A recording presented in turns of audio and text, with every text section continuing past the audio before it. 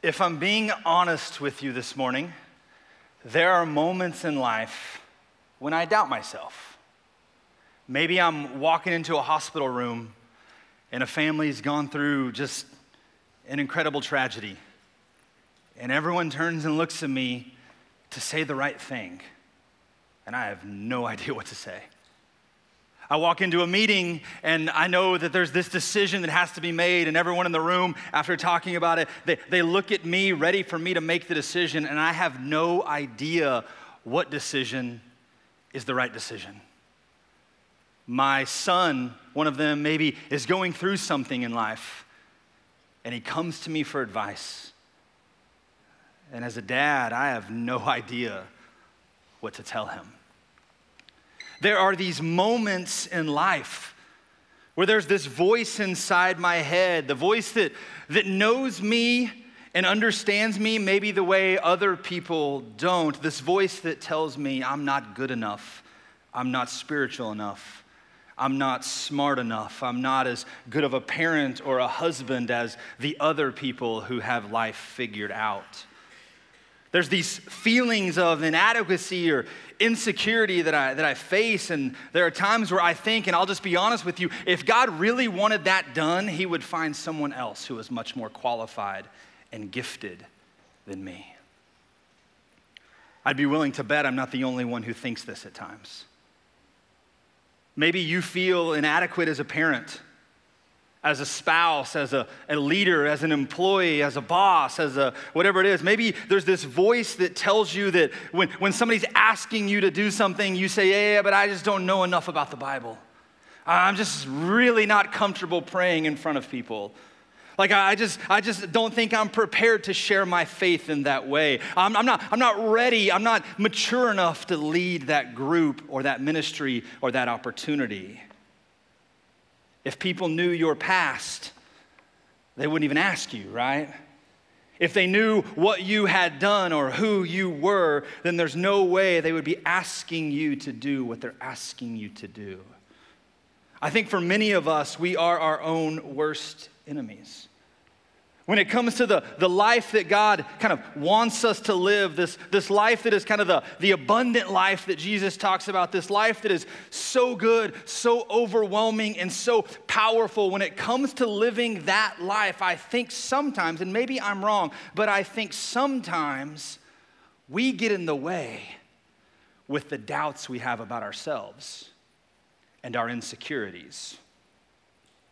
If you are joining us for the first time today, we are in the middle of a series titled Legendary. And whether you're here at the Stafford campus, joining us down at Fredericksburg, or wherever you happen to be online, we are in the middle of a series where we are looking at these kind of key legendary figures from the Old Testament and the New Testament.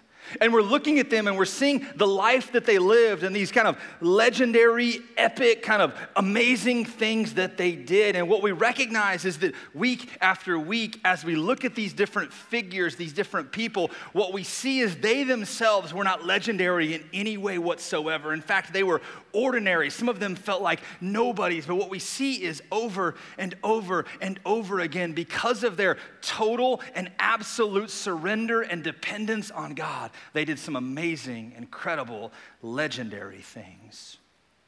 And so this morning, we're going to look at one of my favorite figures from the entire Old Testament, a guy by the name of Moses. And so if you have your Bibles with you, you're going to want to turn to Exodus chapter 3.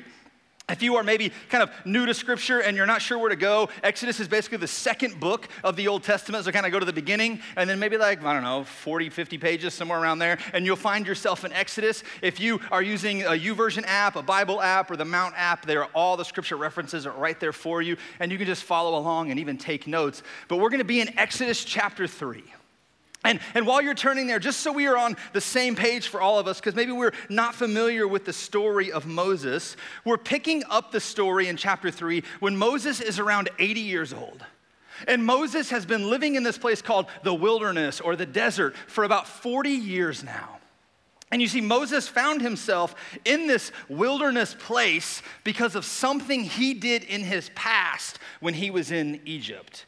You see, Moses, through his history, kind of had this weird relationship in the family that he was born into and how he was raised. But one day Moses was out going for a walk and he saw an Egyptian kind of master, an Egyptian slave driver who was abusing and beating and fighting one of his Israelite brothers. And so Moses, in this moment of anger, murdered the Egyptian and then fled and ran and disappeared into the wilderness to become a shepherd.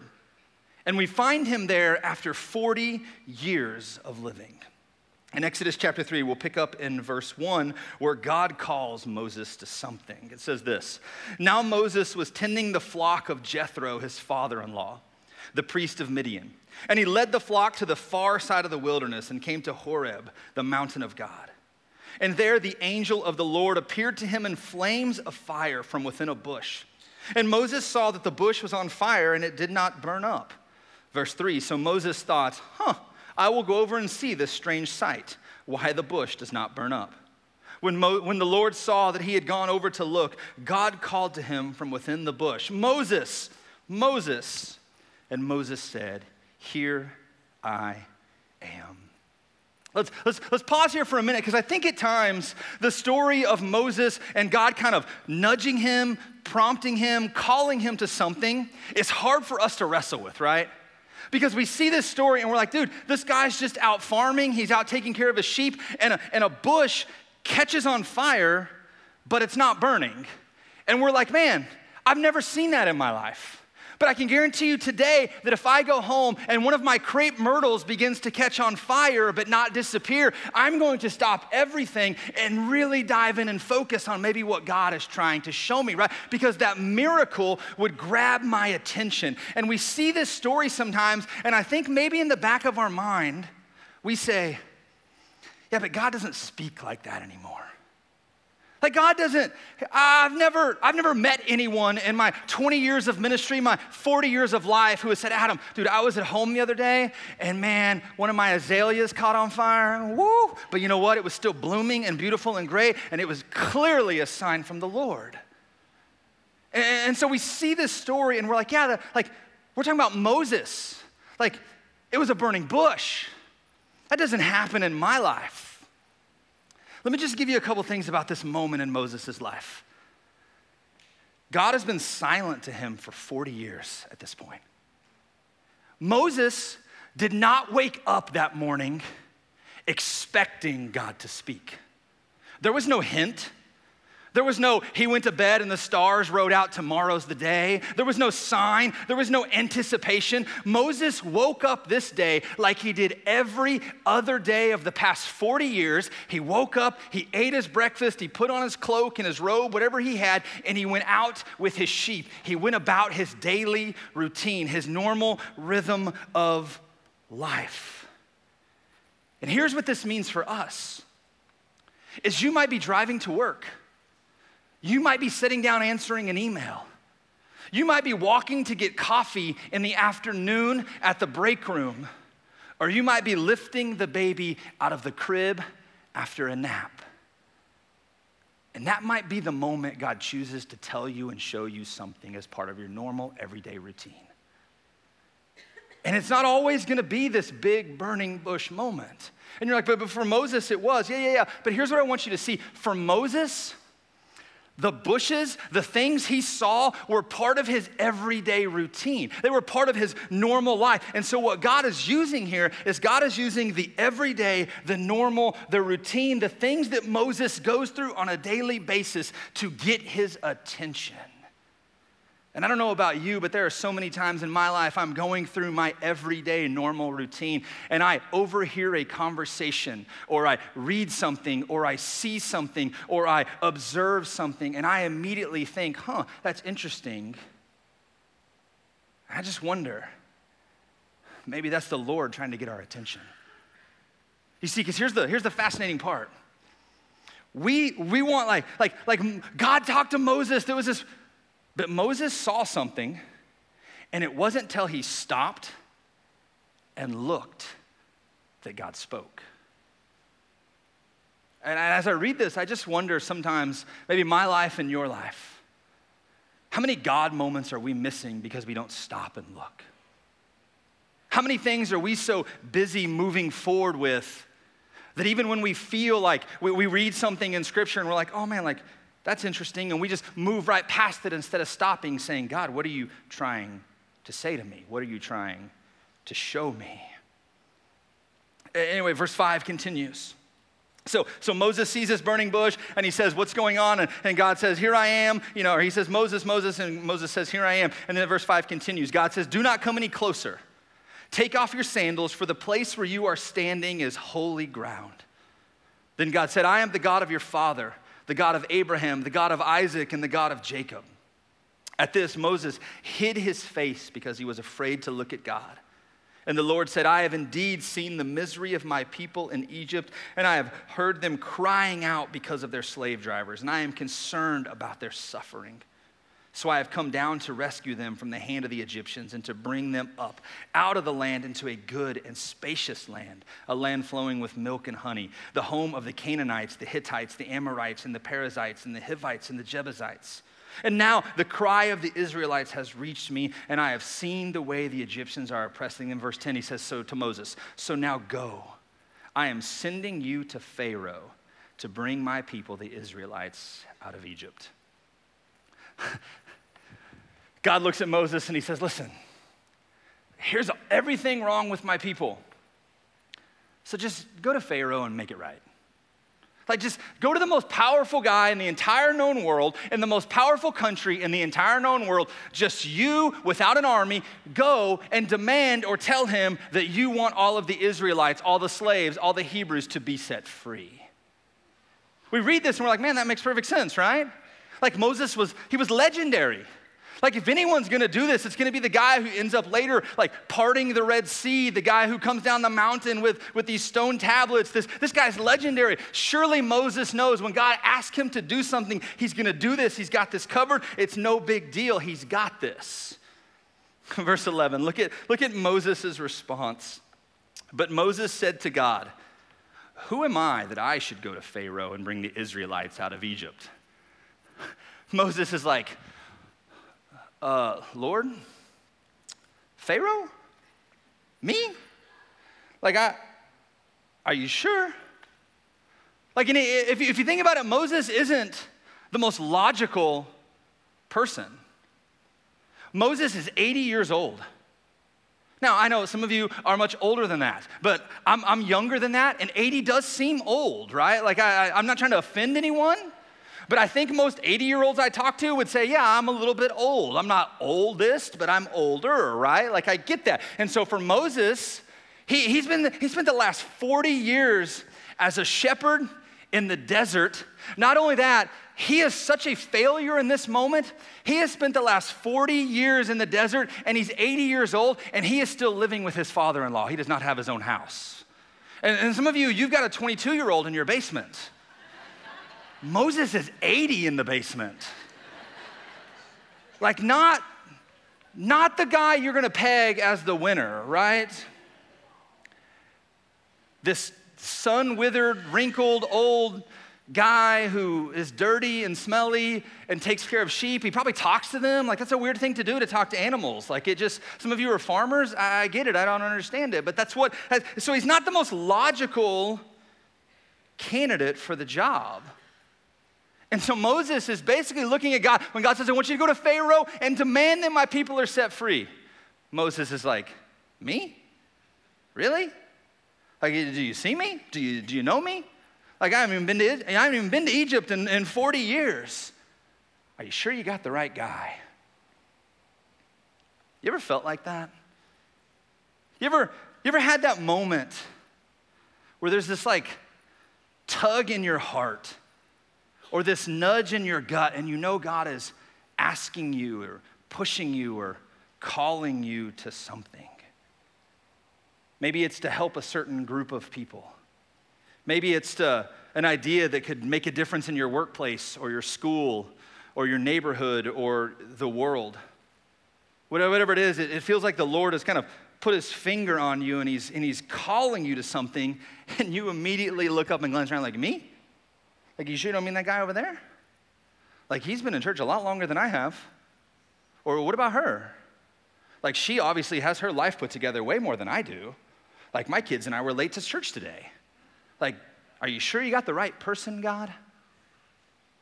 You ever had that moment where when you feel God asking you to do something, you're just full of insecurity and it kind of holds you back? I think we all, on some level, have moments where we feel insignificant, right? We have moments where we don't feel legendary. Sure, we don't feel like a nobody. We just feel ordinary.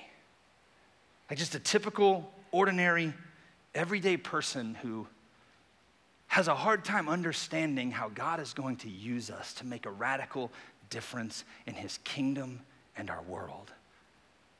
Moses says, me? Who am I? Like, why me?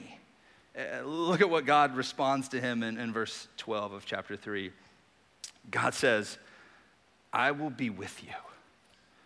And this will be the sign to you that it is I who have sent you.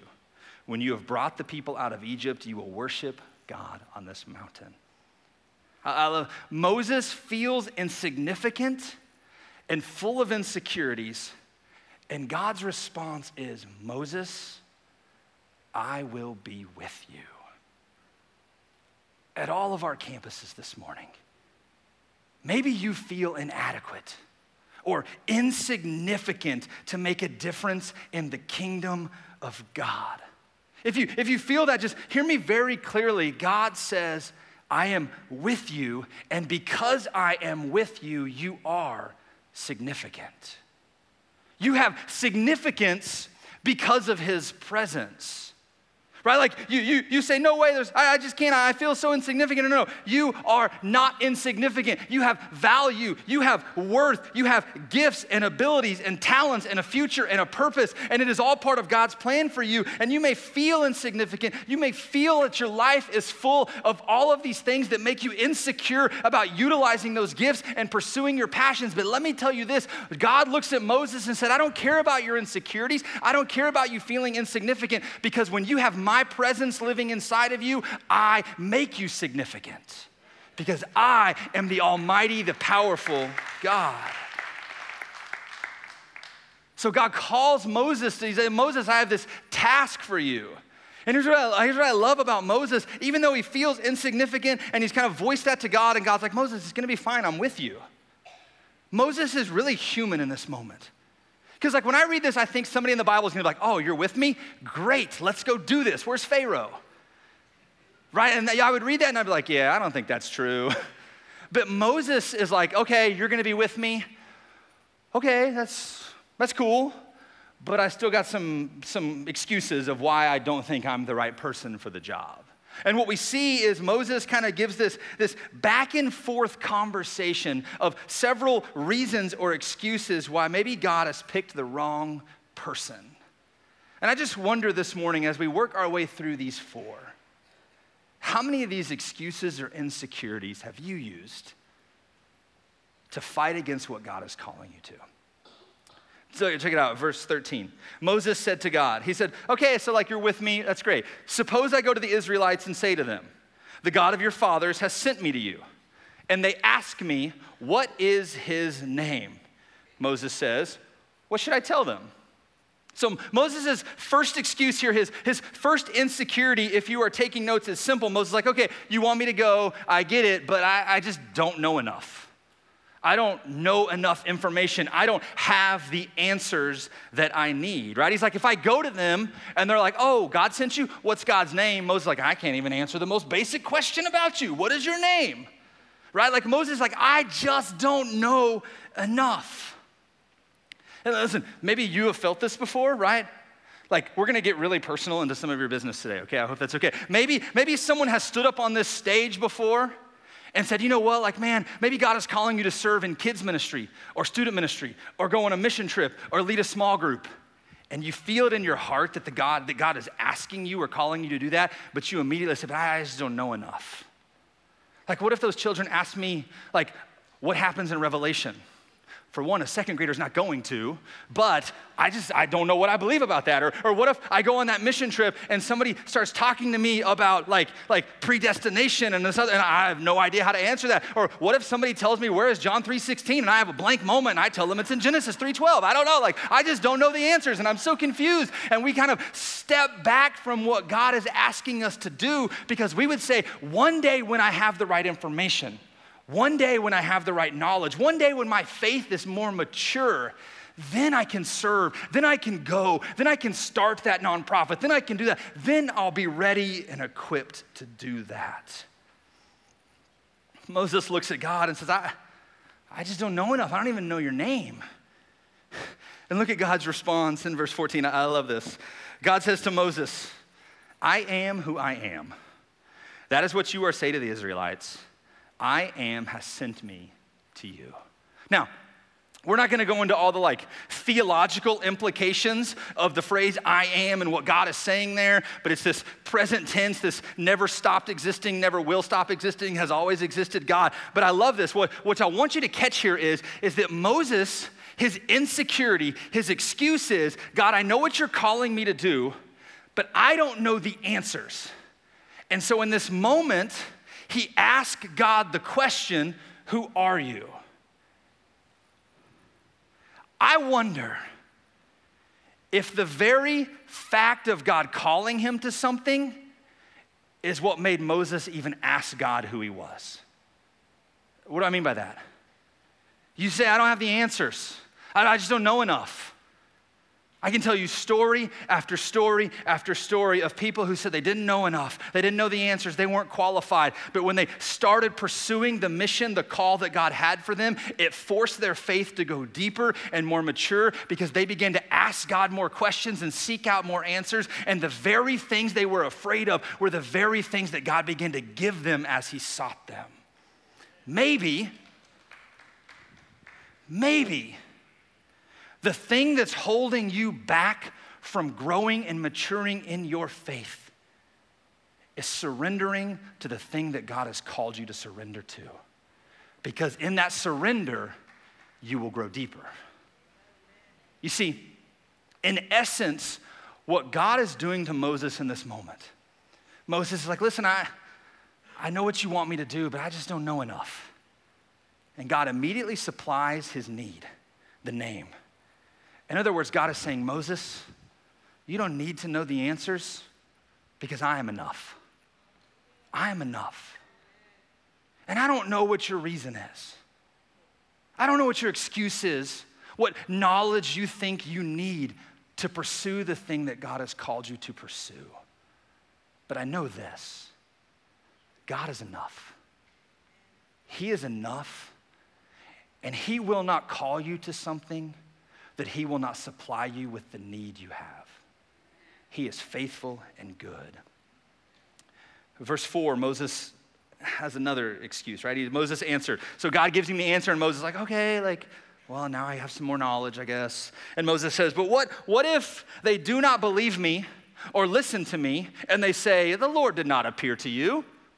Like Moses, his first excuse, if you're taking notes, was, I just don't know enough. His second excuse, if you're taking notes, is my past is just too messed up. My past is just too messed up. Moses in this moment is afraid that he's gonna go back to the Israelites in Egypt and say, hey guys, the Lord spoke to me and the Lord came to me and here's what the Lord told me. And they're gonna be like, wait a minute, aren't you the guy who murdered someone and then fled the country? The Lord doesn't speak to people like that. When we look back on all of our fathers, Abraham and Jacob and Isaac and Joseph and all these people, the Lord doesn't speak to people who have these sinful past, who don't stop and confess it and make it right. He doesn't speak to people who have this dirty, sinful life and then just run and flee and hide in the wilderness forever. No. Your past is too sinful. God is not going to speak to you. You are nothing more than a murderer and a mess up. And I don't know if you know this or not, but one of the greatest weapons that the enemy, Satan, or the devil uses is to attack your self-worth. You hear that whisper in the head, that voice that says, you're not ready. You don't belong there. You're not good enough. You're too messed up. You've made too many mistakes. If they really knew you, they wouldn't want you. Listen, church, if the devil is trying that hard to stop you, it's because God really wants to use you. He has a plan and a purpose. And man, I heard this quote the other day that made me kind of like jump up in my office, and I'm surprised our assistant didn't come in. This quote basically just said, when Satan tries to remind you of your past, you remind him of his future. When Satan tries to remind you how dirty and sinful and broken and messed up you were, you remind him that he's been defeated and Jesus has overcome him in the grave, and you are confident in the victory that you have through him. You feel like God is calling you to something? He's asking you to step up, to do something, to respond, and you say, no, I'm too messed up. No, you're not too messed up. You were too messed up, but you are in Christ now, and Scripture says in Christ you are a masterpiece. You are not a mess up. You are not a failure. You are a masterpiece who is God's handiwork, his workmanship, and you are there for a reason. And so Moses gives this excuse, and I love God just answers right back, right? Like there's this back and forth here if you haven't caught on. We're gonna do this for a couple times. God answers right back in verse 2-5, and God says, so Moses is like, man, I just don't know. What if I go there? And they're like, oh, your past is too messed up. Verse 2, the Lord said to him, what is that in your hand? A staff, Moses says. The Lord said, I love this. He says, throw it on the ground. So Moses threw the staff on the ground and it became a snake. And I love that the Bible says he ran from it. It doesn't just say it became a snake. Like I picture Moses like, oh, it's a staff. But whoa! Like just running away or something, you know? Like he just takes off. Like I wish we knew how far he ran. Like at what point did God be like, come back, dude, it's just a snake. Like, so he comes back and then he says, the Lord said to him, reach out your hand and take it by the tail. Moses is pretty bold here. If the Lord told me to grab a snake, I don't know about it. So Moses reached out and took hold of the snake, and it turned back into a staff in his hand. This, says the Lord, don't miss this. This is so they may believe that the Lord, the God of their fathers, the God of Abraham, the God of Isaac, and the God of Jacob, has appeared to you. What does that mean? Moses was worried that fulfilling the call that God had for him, people would say, yeah, but your past is too messed up. So God literally gave him a miracle for proof.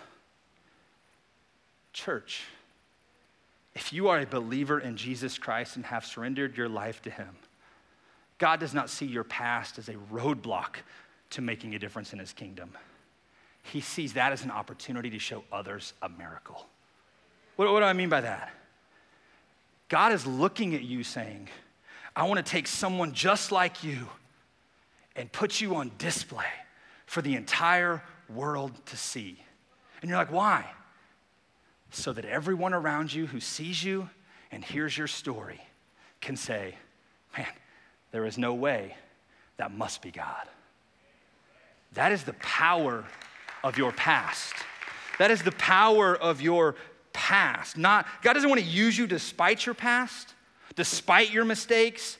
He wants to use you because of your mistakes, because of your past, because of your failures, because of your disobedience, because of your rebellion. He wants to take all of those things that once were and publicly proclaim them to the world that they no longer are, that you are a new person in Christ. Just like that snake and the staff, you are a person who was something and you have now turned into something else, and your past does not define you. The person who lives inside of you, Jesus Christ, defines you.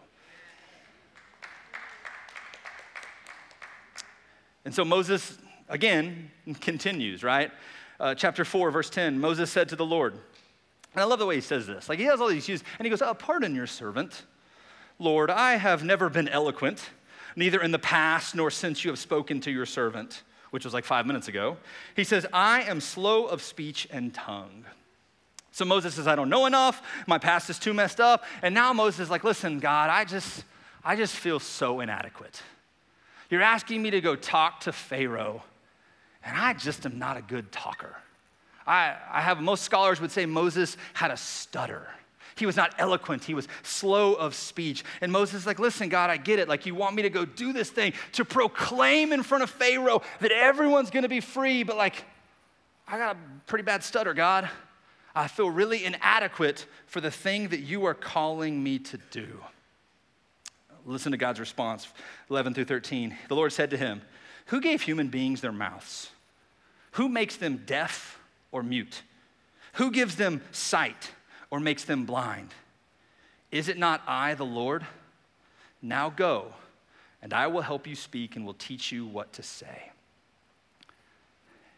In other words, Moses says, God, I have this really big weakness, and I feel inadequate. I stutter. And God looks at Moses and says, in your weakness, my strength is displayed. I will give you the words to say, and everyone will say, how can the guy who stutters proclaim so boldly and so confidently? Because in your weakness, I am strong. And I don't know about you, but I feel like in my life personally, time and time again, I feel really inadequate at things. Man, even as a parent, I feel like it is a daily walk into uncharted territory. With how our culture is changing and how kids growing up differently, it's just, I feel like every single day I look at the Lord and I say, God, why did you give me two boys? I feel so ill-equipped, so inadequate. I feel like I am so weak. And yet, time and time again, just as God did for Moses, I feel that God tells me my strength is always greater than your weakness. My strength is greater than your weakness. If you feel inadequate in any way, whether that is as a follower of Jesus, as a parent, as a spouse, as an employee, as a boss, whatever it is, don't run from that. Don't be afraid from that, because I want you to know that God looks at you and says, in your weakness, my strength will be displayed. Lean into the weakness, lean in, and just like Moses said, I don't have the words, I don't know what to do, and let God do something that amazes everyone around you. His strength is profound in your weakness. Verse 13, again, last one here. Moses said, pardon your servant, Lord. That's like his phrase, I guess. And he just flat out is honest here. He says, please send someone else. Like, he went through all of these excuses, and then he's like, listen, God, just send someone else. Like, I really don't want to go. I don't want to do this. Like, man, just come on. There's got to be someone else, right? Like, he's like, Lord, I don't even live in Egypt. The land of Egypt is full of people who know the Egyptian culture. They know the lingo like the back of their hands. They know who's in power right now. I'm in the desert. I don't even know what the Pharaoh's name is, maybe. Like, there's so many other things that could be happening. There's got to be another Israelite who could do this job much easier. He already lives there. Maybe he's close to the palace. Maybe he knows a guard. There's got to be somebody, God, that you can use. Please send someone else. This would be a really big inconvenience for me. Let's just be honest. There's a little bit of Moses in all of us. You see, some of you this morning have been clapping, and you're excited. And you're like, man, he's making some good points today. But if I asked you to go do what God is calling you to do, you would say, God, just send someone else. It is much easier to celebrate the faithfulness of God than be obedient when it's inconvenient. Some of you, if I stood up and said, man, our kids ministry really needs your help right now, you're like, man, there is somebody else who's way more qualified than me. That is very inconvenient. How does God respond to this? Verse 14, the Lord's anger burned against Moses. I picture this like, this is me reading into the text. So opinion here, you can disagree or whatever. I'm still right, but you can disagree with me, okay?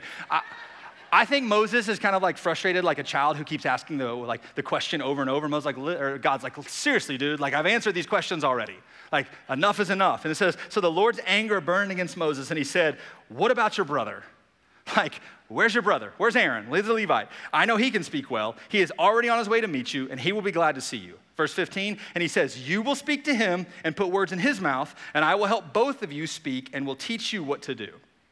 So God kind of gets angry. He's like, enough of these questions, enough of these excuses, enough of these insecurities. He's like, fine, you can use your brother. And he says, here's what's going to happen. He says, Moses, I'm going to talk to you, and then you're going to talk to Aaron, and then Aaron's going to be your mouthpiece. Moses wanted out of the equation.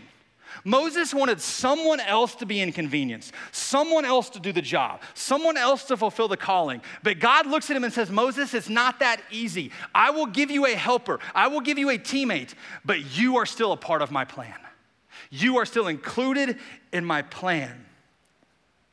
And to all of us at every campus this morning, I want you to hear this very, very clearly. God's plan in salvation history for this moment, in this time, in all the history of the world, and all the places you could be living, and all the giftings you could have, his plan includes you. There are no bench warmers in the kingdom of God. There are no people who ride the sidelines. God's plan includes you. What is God calling you to do? What is he asking you that step of faith to take?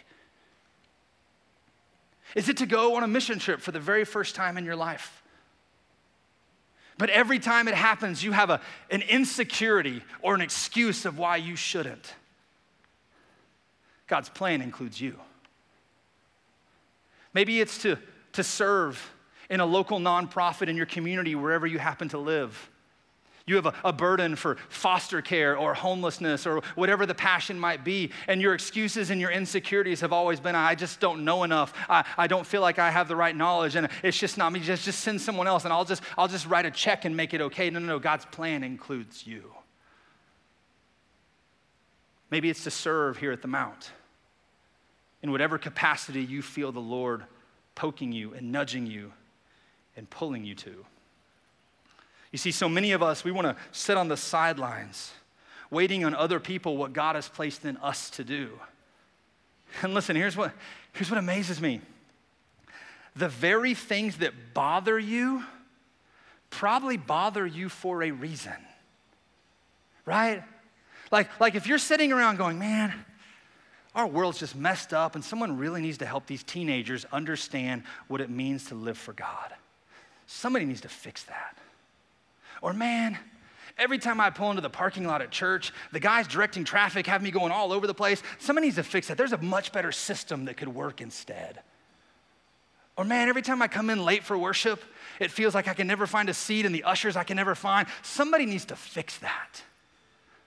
Or man, every time I drive down to that certain area of town and I see those homeless people, man, somebody needs to fix that. What if you are God's somebody? What if you, the very thing that frustrates you, the very thing that stirs your heart, is the very thing that God is saying, my plan includes you? What's God calling you to do? Let's pray.